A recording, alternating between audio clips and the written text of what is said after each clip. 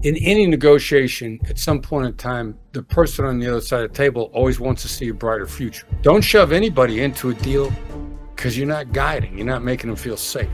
The language of negotiation, the language of communication, of emotional intelligence is perishable, and you got to practice to stay sharp. Otherwise, it's going to go away.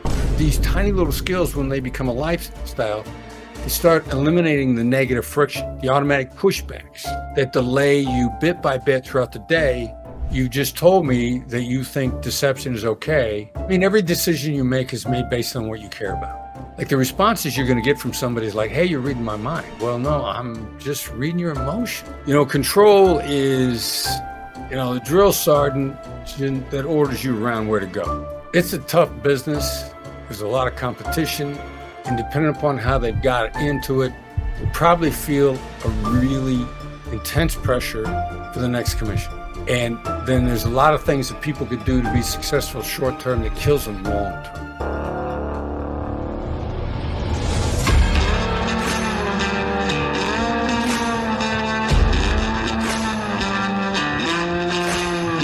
All right, guys, welcome back to the Light It Up podcast. If you're new to this channel and you want to know everything about making money in real estate, selling, sales skills, building your business, or investing, then subscribe below and tap the bell for notifications so you can be the first to know what makes our great guests so successful.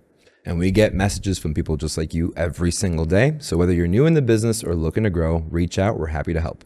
All right, Kiro and I are super excited about today's guest. We have with us Chris Voss, author of Never Split the Difference. Kiro's got his book right here. Mine was in my office. I was going to grab it, but I'm glad we brought Kiro's because he's got more notes than I've ever seen him take notes before. So excited to have you join us today. Thank you so much for being here.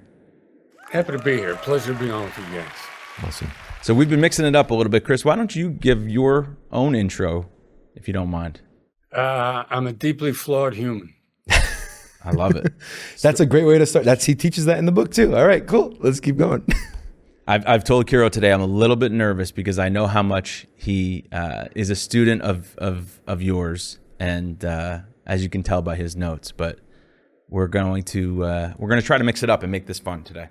So yeah, it's cool. And I got to say, if you're taking a lot of notes in the book, it's really a tribute to Tal Raz, our co-writer.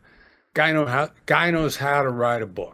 So anybody, you pick up a business book that Tal Raz has collaborated on, it's going to be readable. And I really appreciate the fact that Tal is that good about it. Yeah. Tell Chris what you told me when we were driving over here today. You said it's really all of the sales skills and things we've learned over the last 10 years. It's all compiled. Yeah. We've been in the real estate sales business. I've been in the business for maybe 11, 12 years. John's been in the business for 15, 16 years. We spent thousands of dollars, maybe 100,000 plus on real estate coaching, sales coaching, neurolinguistic programming coaching. You get into the business to make money, you end up with like an unofficial psychology degree of some sorts. And It's insane how well you put all the lessons that they teach you in the years from different coaches, you put it in a book.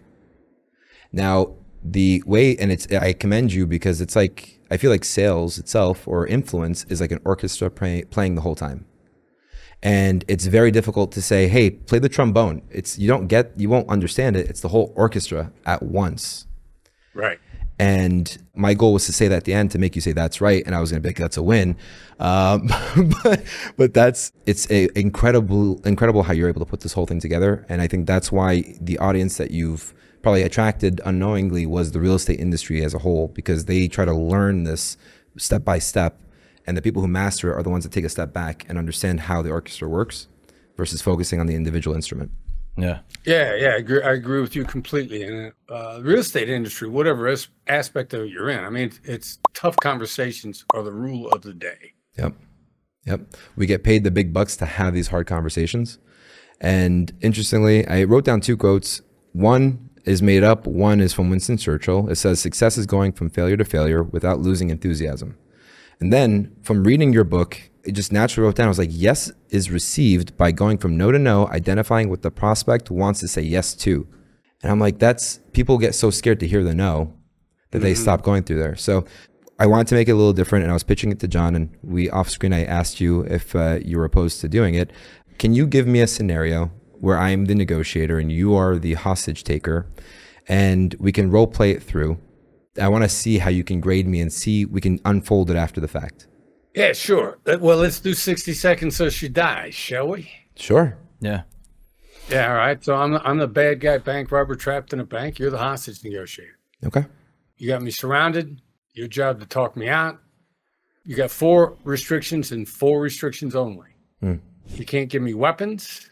You can't give me drugs or alcohol. You can't give me transportation. And there's no exchange of hostages. Okay. Nobody comes in. People only come out. My heart started pumping. All right. I'm here. Let's do it. All right, call me up. Ring, ring, ring. I need a car in 60 seconds so she dies. You need a car in 60 seconds? Or she dies. I'm sorry, but how do you expect me to do that? You put a car out front. You leave the keys in the car. You make sure there's gas in the tank. You get the SWAT guys out of the way. Now, 50 seconds. Chris, even if I wanted to do that, how am I supposed to get that done for you? I just told you. Okay, so you just told me. And the issue isn't me getting you the car and the keys in the car. It's about getting you out of this building alive. Yeah, in that car. You're going to put it out front. I'm going to drive away. 45 seconds. Seems like you have something to live for. Absolutely. That's why you got 45 seconds to put that car out front. It looks like you're setting me up for failure, Chris. Looks like you're setting me up for death. Why don't we take a hard look at what's really going on here? A hard look at what's going on right now? That's right. You're going to give me the car. I'm going to get out of here. You're going to save everybody's life. You're going to be the hero. Okay, and you're probably looking at me as someone who doesn't care about your life. Chris, can I... In fact, I know you don't care about my life. You're absolutely right. I care about everybody's life. Chris, why don't we get everybody out of here alive? When did I tell you what my name was? You know, you're really good at this. My heart is beating like crazy. All right, first of all, we'll stop right there. How much time is ticked off the clock? My guess 2 is minutes, 3 minutes. Yep. Yeah. More than the 60 seconds. You got me north of 60 seconds right away. First of all, victory starts in that scenario as soon as you get north of 60 seconds. Got it. And you did a really good job. Now, you did fall into your trap. There's one in a role play. There's a little bit of a predictable trap here that we have to let people know about after we do it. And you hit me with the how question right away. Now, how is 9 out of 10 times, actually hit me with 2 how questions, which is really, really, really, really good. The problem with how am I supposed to do that, how do you want me to do that, is it's so effective that typically people don't learn a lot more beyond that, then they're really flummoxed when it's not. Yeah. And so you got to be prepared for the person that throws it right back at you immediately, how you're supposed to do it, because it's so effective that people often forget the follow-up responses. Proof we of call life. it letting out know a little at a time. Like you don't, a lot of times people say, I used how am I supposed to do that? And it didn't work. I go, okay, so what happened? Well, they told me immediately how I was supposed to do it, or they told me they didn't care. And it's not a matter of fact that it didn't work. What that reaction tells me is it works so much that they're not expecting the reaction, which the other side is telling you that they don't care what happens to you. Now, that's more information. Yeah.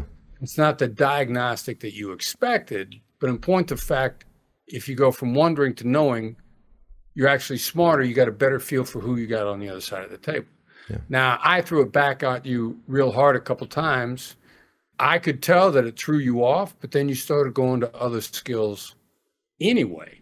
So you did a really good job. I'm really impressed with how you did.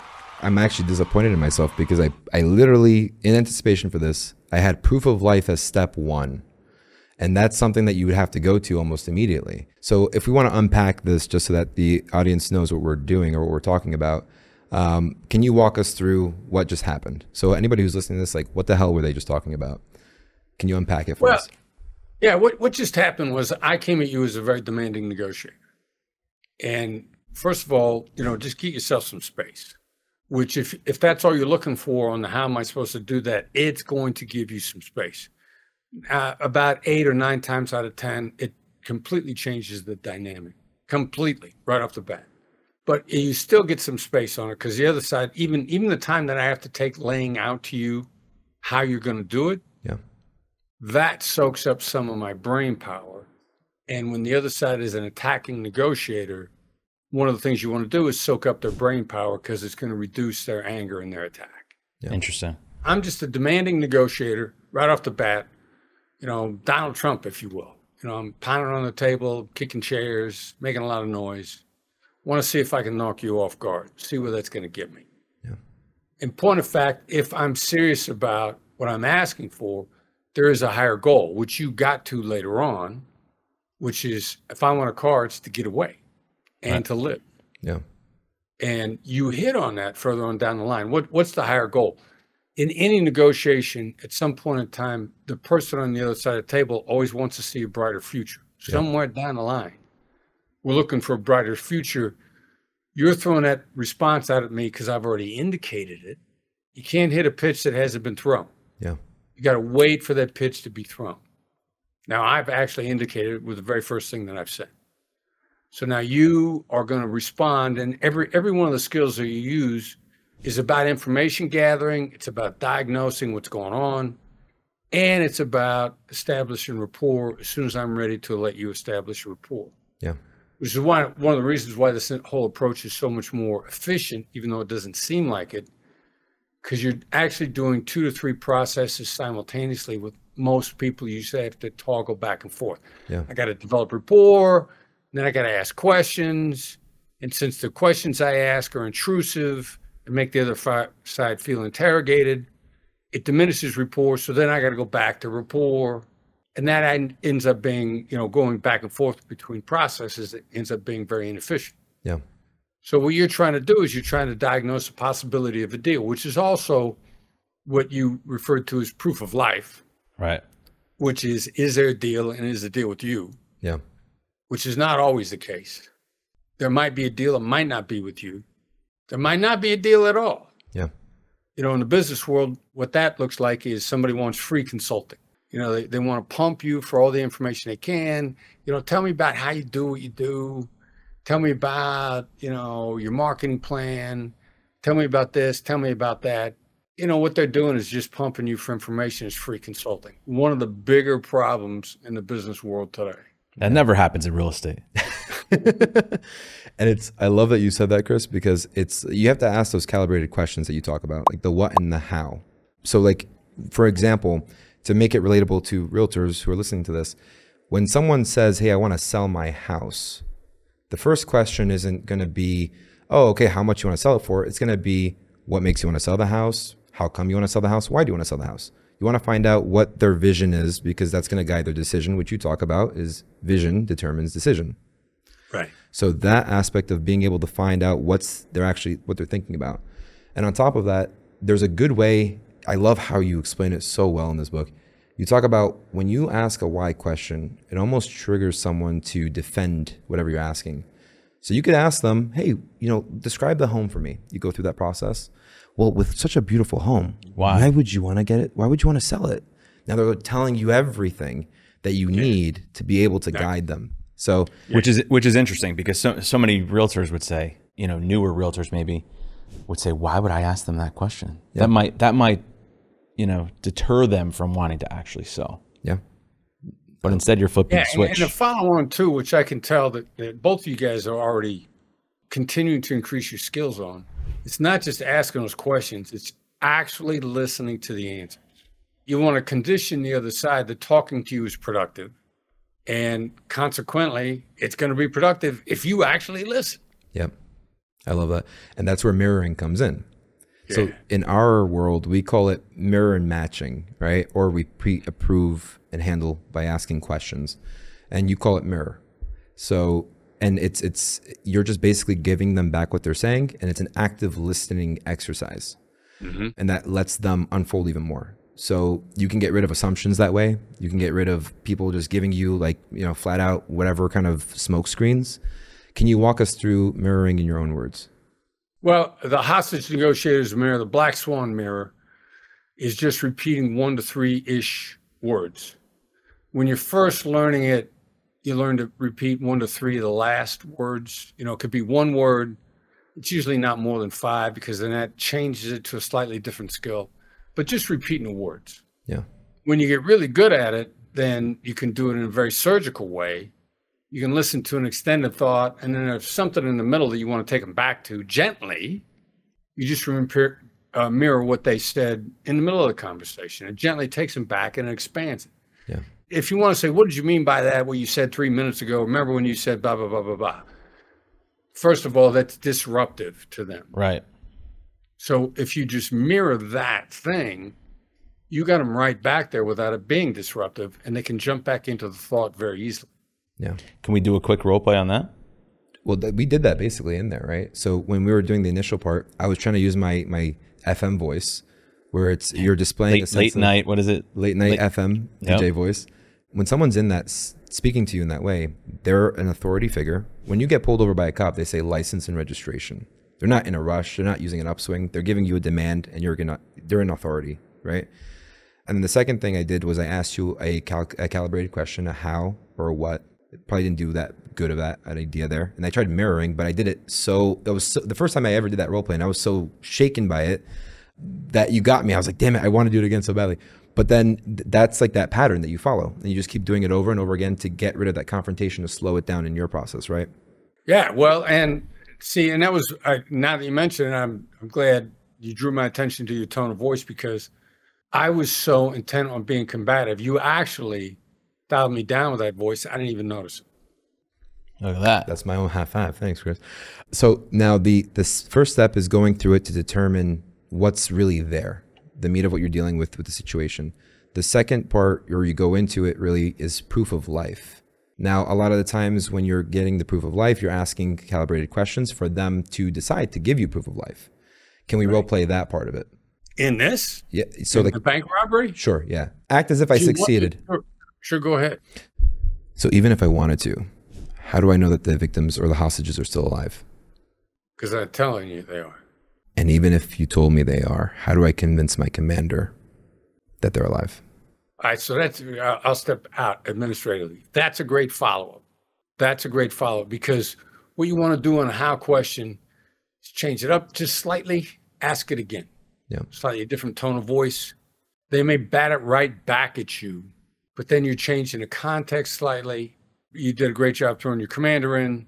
You could have just changed the emphasis of it. But I'm far more inclined, and that's why I pulled out administratively on it, because I was about to say, well, I'll put her on the phone, which is exactly what you want. Yeah. So that's the proof of life in real estate for us is pre-qualifying that person more than anything else, right? To make sure that there's actually a deal to be done with you, and that they can actually make a decision to do something because there's something tangible there. Would you agree with that statement, Chris? Well, proof of life is it's critical for a whole bunch of reasons in real estate. I mean, it's, and the other book that I've got out there specifically for real estate agents that I've done with Steve Shull is The Full Fee Agent. And there's a bunch of different ways to approach that in that book, but this is a critical issue. Yeah. For a whole variety of reasons. Concept of whether or not there's proof of life, which we also refer to as the favor of the fool, is huge for residential real estate agents, because the chances, you got to know whether or not you're the favorite of the fool. Yeah. And the amount of free consulting, they're going to go with the agent that their business advisor wants them to go with. But they're talking to you because they want to know everything you're going to do to make sure that the person they're going with does what you do, just in case there's gaps in knowledge. Yep. The things that is not going to swing them to you. They want to make sure their guy does that. Yeah. Right. And, that sounds mean, and it's not mean on their part, because everybody assumes this is okay. It's an accepted practice across the business world. Look, I want you to go with this person, but go talk to that person just to hear what they have to say. Yeah. Right. That's constant. And they don't think that they're stealing your value. Right. And they are. Yeah. And so understanding whether or not you're the favorite of the fool up front is the difference between struggling for the next 20 years and having a much better life right now. Yeah. And the one thing, when you have established the proof of life, you want to be able to create the vision of what they actually want. What's it truly that they're looking for? So if the guy wants to get out of there alive, And by the way, the only reason I asked that follow-up question, Chris, is because you talk about corporate style negotiating, which they always blame somebody else. Yeah. That's not there. Oh, my I CEO can't is make going the to kill decision me. without this person. Right, Yeah. right. So I was like, all right, that's probably a good one to throw in there. But we see that all the time in real estate too, right? I can't make the decision without my wife, or I can't make the decision without my husband. Yep. So if you're not verifying what their Or my intentions are, accountant. then you're wasting your time. Right. Yep. And then after you establish their vision, you're talking about going directly for no and the power that no has. And it's interesting because every sales book you read that was written in like the 50s, the 60s, 70s are like 7 yeses, you get a guaranteed yes after the end of it. And it's so interesting. You 7 read that. no's. No, the yeses. It's like you keep getting yeses, they're going to keep saying yes after that. Yes. So get them to Yeah, say they got yes. hypnotized, right? Yep. You Yeah. hypnotized. And it's so crazy because after we've probably made thousands of calls, and every time you're saying things that are agreeable that they'll say yes to, you'll start seeing their attitude shifts to fighting it. Yeah. They feel like you're being manipulated. But as of when you go for a no, like if you were to close for an appointment almost immediately, like a lot of times, and you are extremely helpful for us in our business for prospecting expired listings. And I'll give you an example. Expired listings is someone who tried selling their house for 6 months, 180 days, nothing happens. It comes off the market, and now a bunch of agents are calling them. It's fair game. Fair game. So everybody's calling them, giving them a call. And then you're calling them, they're pissed off. Yeah. First thing you say, it sounds like you're annoyed by all these calls. Yeah, well, where were you when my house was on the market? This, that, and the other. Good, they go back and forth. We're not selling anymore. We're not selling anymore. Okay, seems like you've given up on selling. No, we haven't given up. It's like, and all that came from your book, right? Nice. And reading those skills. And it's insane how you can see the person change when you just keep going for the no, keep going for the no, keep going for the no. So it seems like you've given up. No, we haven't given up. Okay, well, it looks like you're maybe under the impression that the last person didn't sell it. That, do you think your house isn't sellable? No, I know it's sellable. Okay, great. So just, when are you planning on interviewing the right agent? Never. Okay. So, if I had a buyer, do I tell them not to submit? No, you can tell them to submit. And then they open up. They open up more and more and more. And then no gives them a false sense of control. Yeah, and the issue isn't, the whole concept of control. I'm real cautious of that. The secret to gaining the upper hand in a negotiation is giving the other side the illusion of control. Yes. Control is, the drill sergeant that orders you around where to go. Now, there's a tiny tweak between guiding someone, that guides you through the mountains. Like, you don't resent that person because they're guiding you. They're not controlling your every step. Yeah. There's an innate, deep-seated need in human beings to maintain their autonomy. I heard on another podcast recently referred to as agency. But you will do things that are against your interests to maintain your autonomy. You kill a deal that you should make. You'll stop talking to somebody that you should talk to just to maintain your autonomy. We learned this the hard way in negotiations, hostage negotiations. People were getting killed on a regular basis because we were too coercive, too forceful. And then in 2002, I stumbled over Jim Camp's book, Start With No. And in it, he writes, in terms of business, people will die to preserve their autonomy. Yeah. And this is a business context, which means, you hear business people all the time, I'm going to blow this deal up. I'm going to string these people along. Like, dude, you're hurting yourself. But it's about autonomy. And that's what getting people to say no, it makes them feel safe. It makes them feel like they protected their autonomy, which consequently makes them much more open to being guided to where you want them to go. Yeah. Yeah. And you call that, I forgot what you called it. It's something guided decisions, or guided decision making, or guided discovery. Sorry, that's what you called it. How does someone go from, because you go for a no, you get the false sense of control or the illusion of control, and then now they're opening up to you, and you're asking calibrated questions to get them to open up more and more. Can you give an example of the importance of calibrated questions to discover more?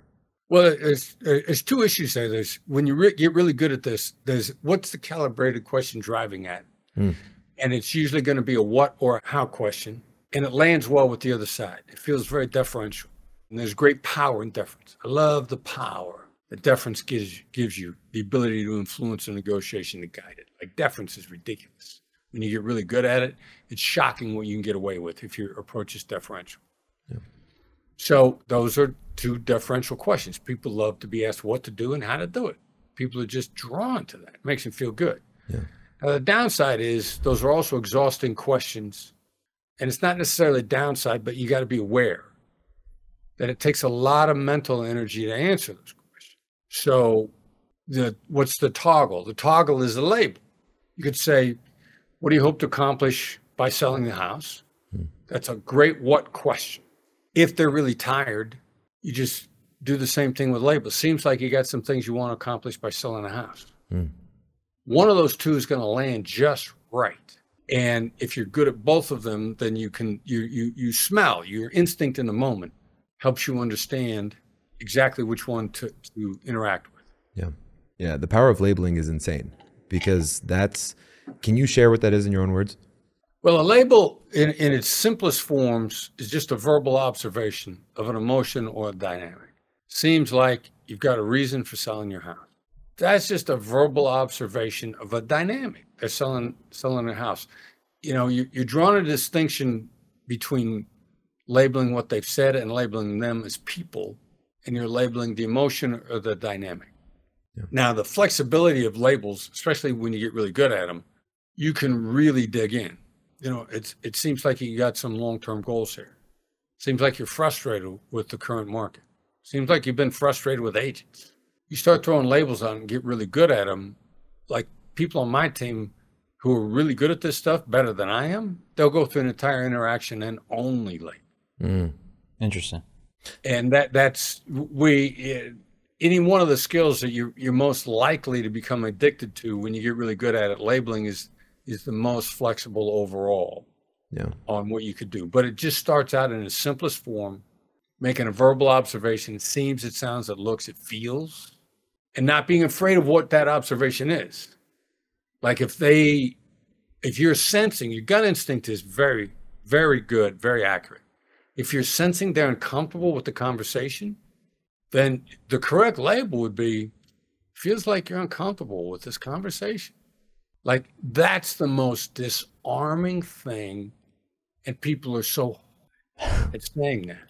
There's a gentleman named Eric, was studying Jim Camp extensively and then started studying me as soon as he found out I was out there. He's got an interaction where the point person for the decision maker is blowing him off. And he literally says, it feels like I'm getting blown off here. And this person was the gatekeeper. And she goes, no.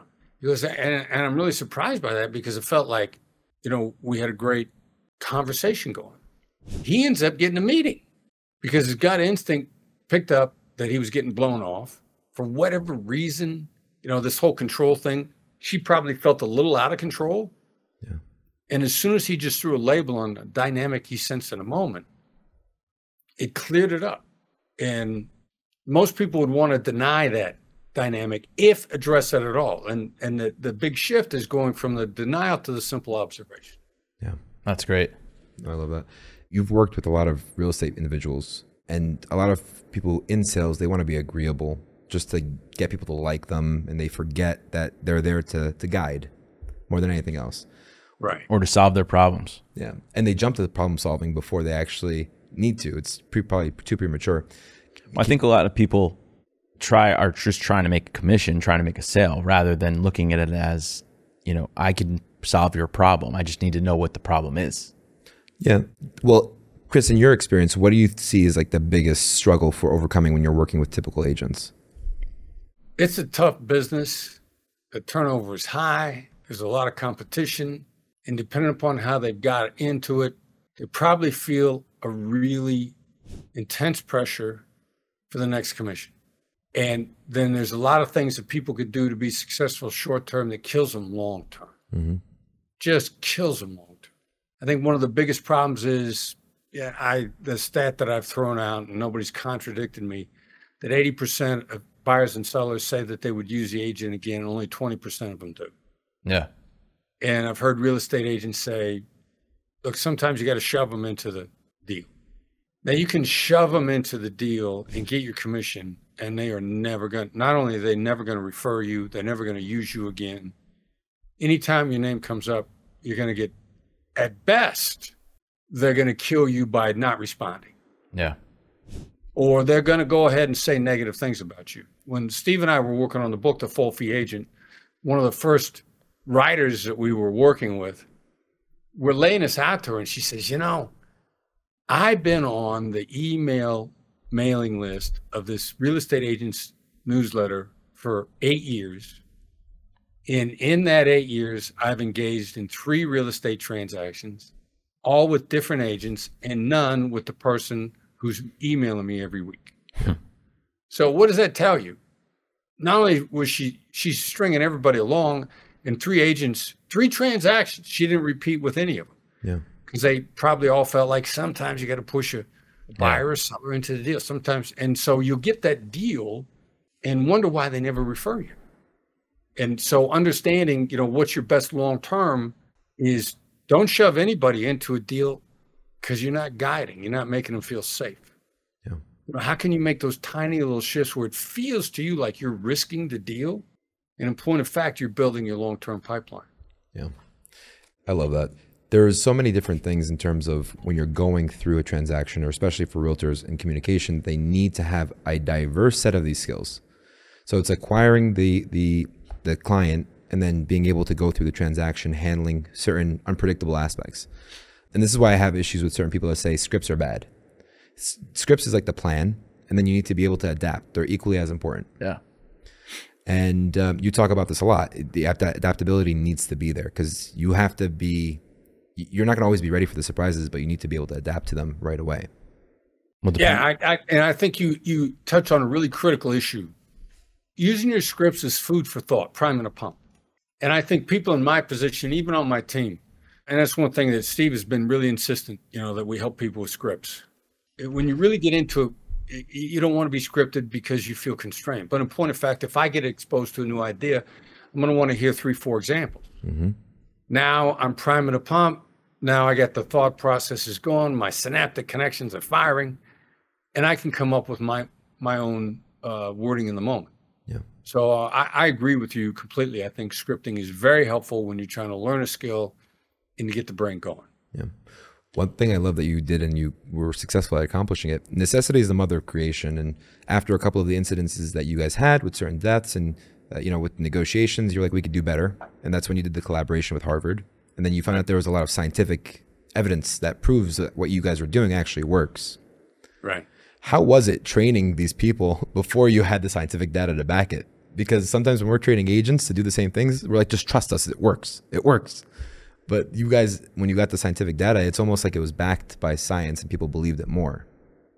Yeah, it was much tougher in the earlier days when we didn't have that much other than anecdotal experience to back it up.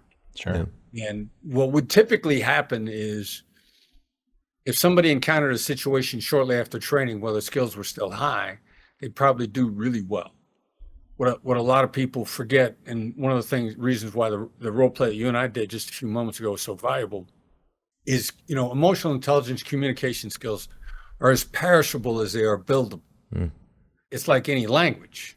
Even if you're a native speaker, and did some hostage negotiation training in Poland a number of years ago, one of the FBI agents that went along was native-born Polish and was a native speaker, but he'd been out of Poland for years. And so we get him back in his own environment. He's a native speaker. He doesn't remember what half the words mean.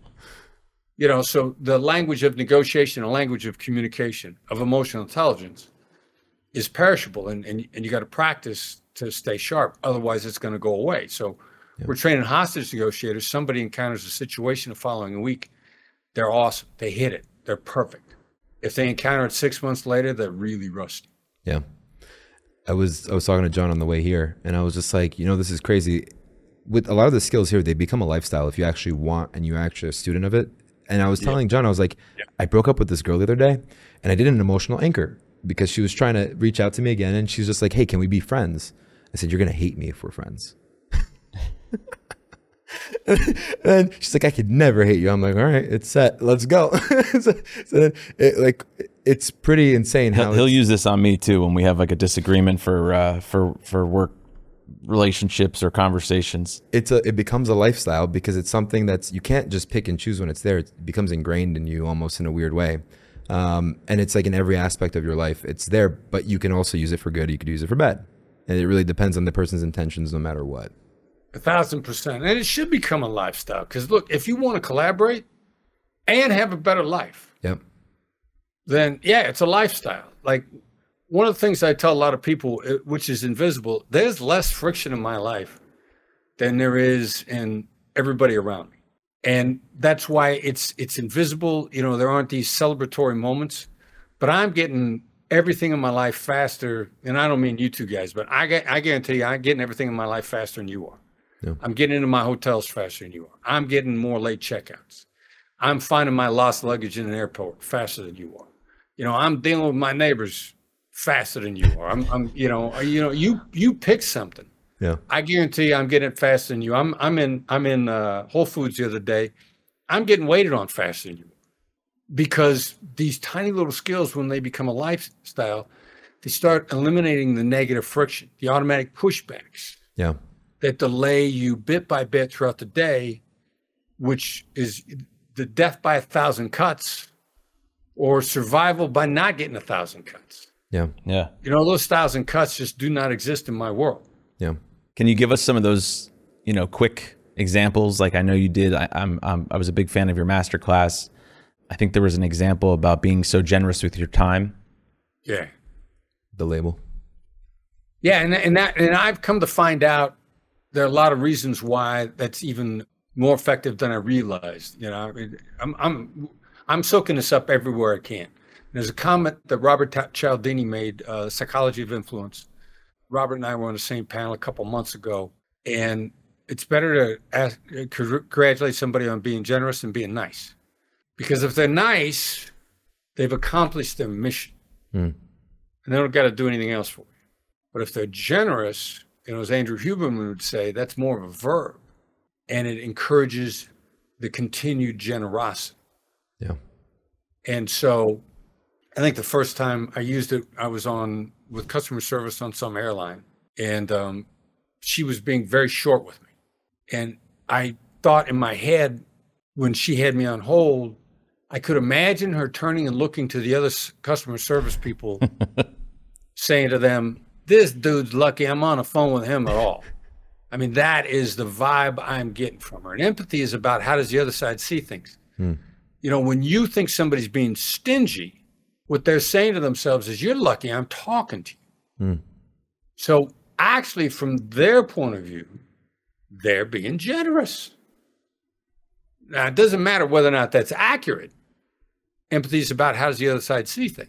So she comes back on the line, and the first thing I say is like, look, I appreciate you being generous with your time. I feel an instant change in demeanor. And she talks to me for a moment, puts me back on hold. She comes back on, and she's made all the changes on my flight with no further conversation and no penalty fees. Because I threw that generous out there, and it's a verb, and it's an encouragement of continued generosity. Yeah. Isn't it crazy how you can even feel that shift over the phone? Yeah. And it's a lot of fun. And that's why there's less friction in my world.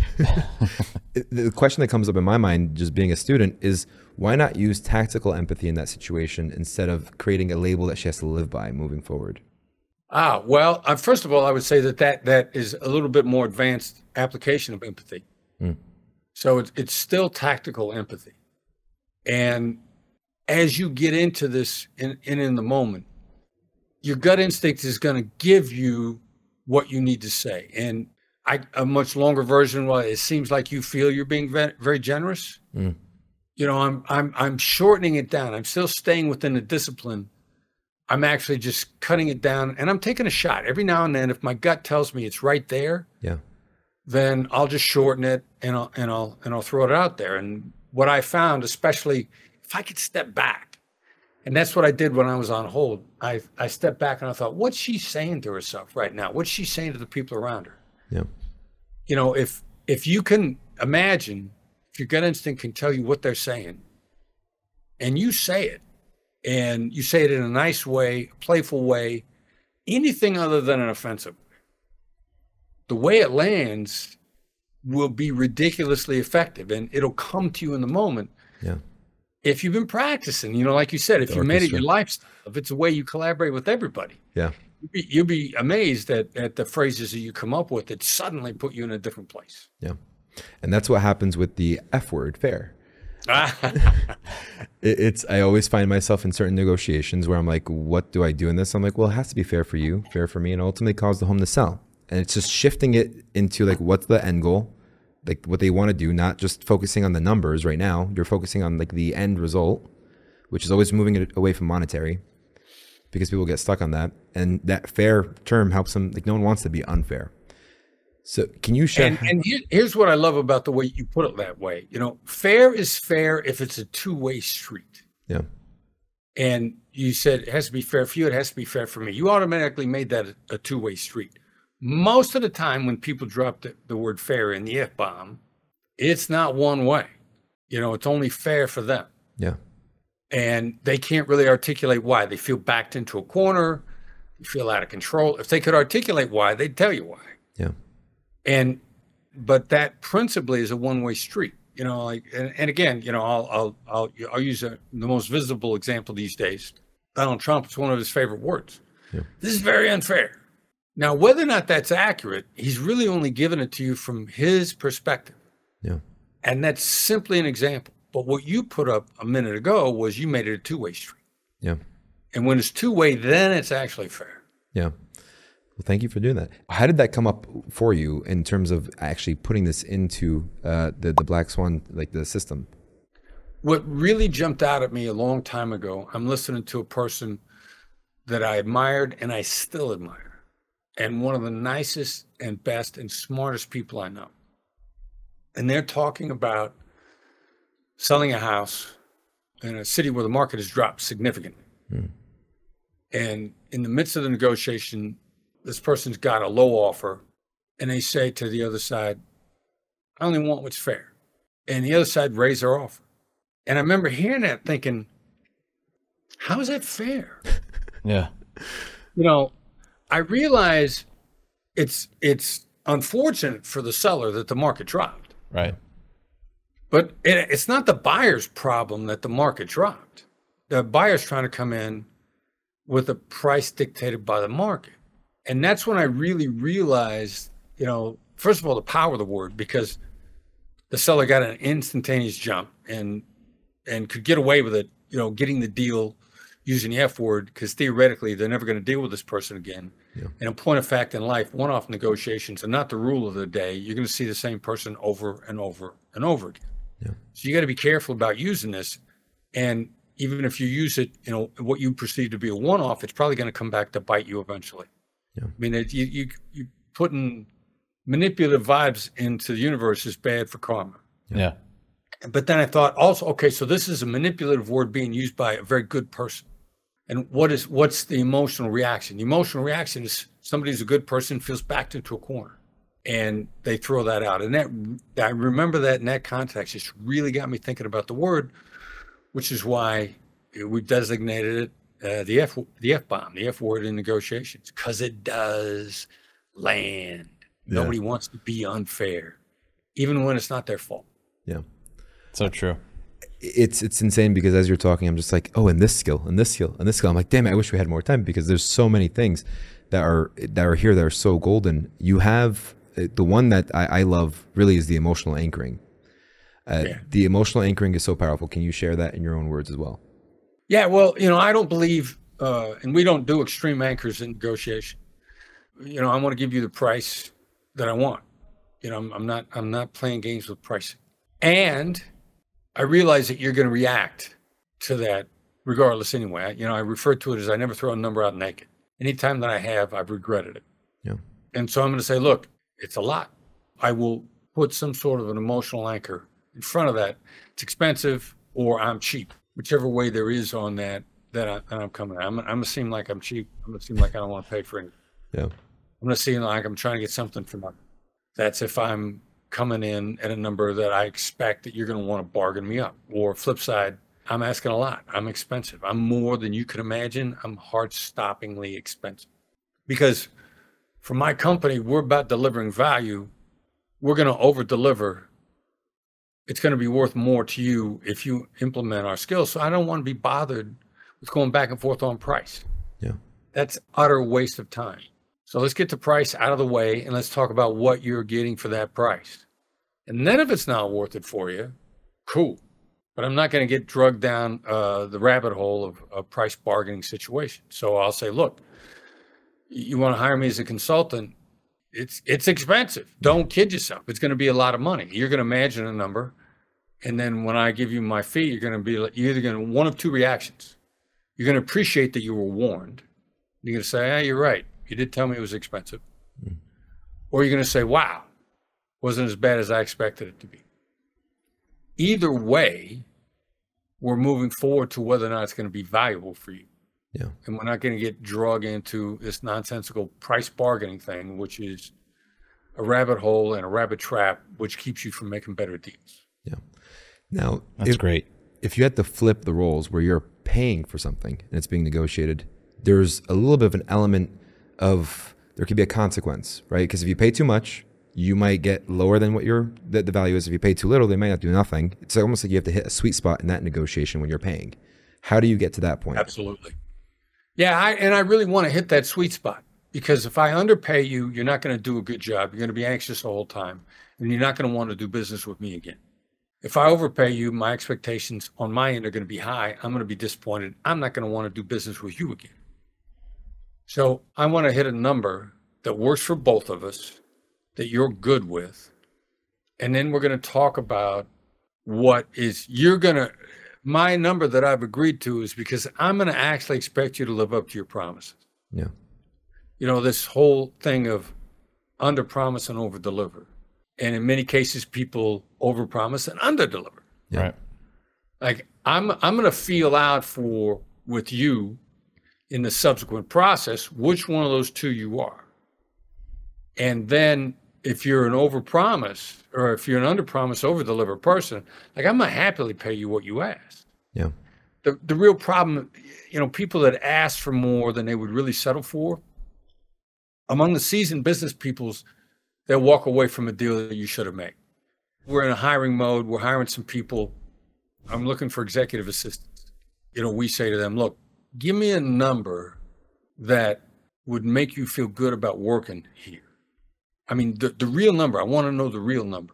And I don't know who trained them, but two of them came back to us with numbers that are more than I'm paying my general manager. We didn't even reject it. We just stopped talking to him entirely. Yeah. I'm like, all right, so somebody told you to high anchor and bargain down and meet in the middle. I asked you to give me your real number. You did not. You high anchored. And that's deceptive. I asked you to tell me really what your number was. And you chose to, I know that ain't your number. However, you just told me that you think deception is okay as a general rule.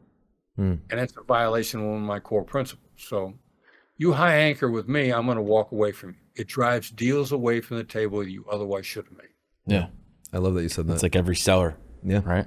But it's also like, think about it like this people have this mentality that, if I give you a number that's too low, I can never come up.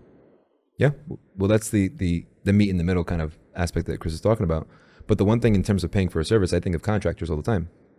But then you look at a contractor, they give you a quote for something, but then what's the odds of it actually getting delivered with what they're promising you? So that also goes into yes without how is meaningless. Right. So can you elaborate on that, please?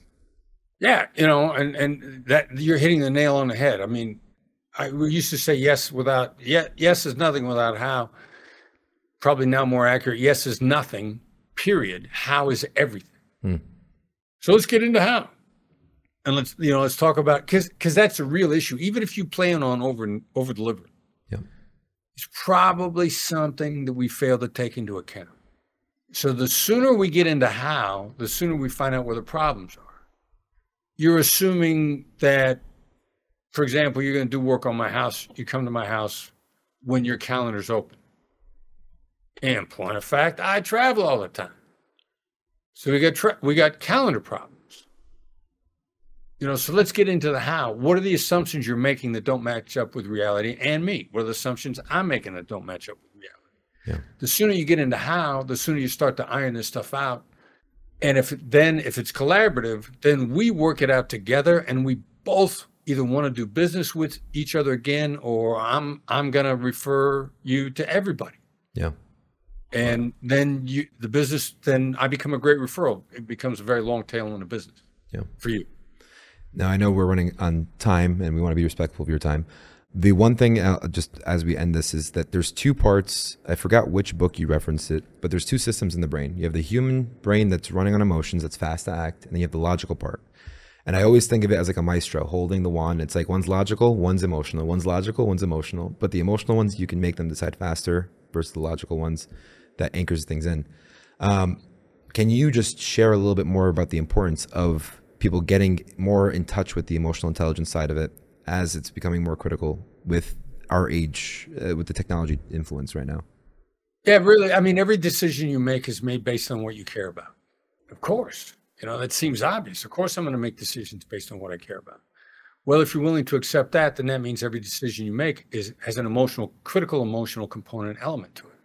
And as soon as you begin to look at that and then really start to thinking about, what's the difference between a like and a want and a need? And the likes are very surface, but the wants are what you're driving for your long-term life.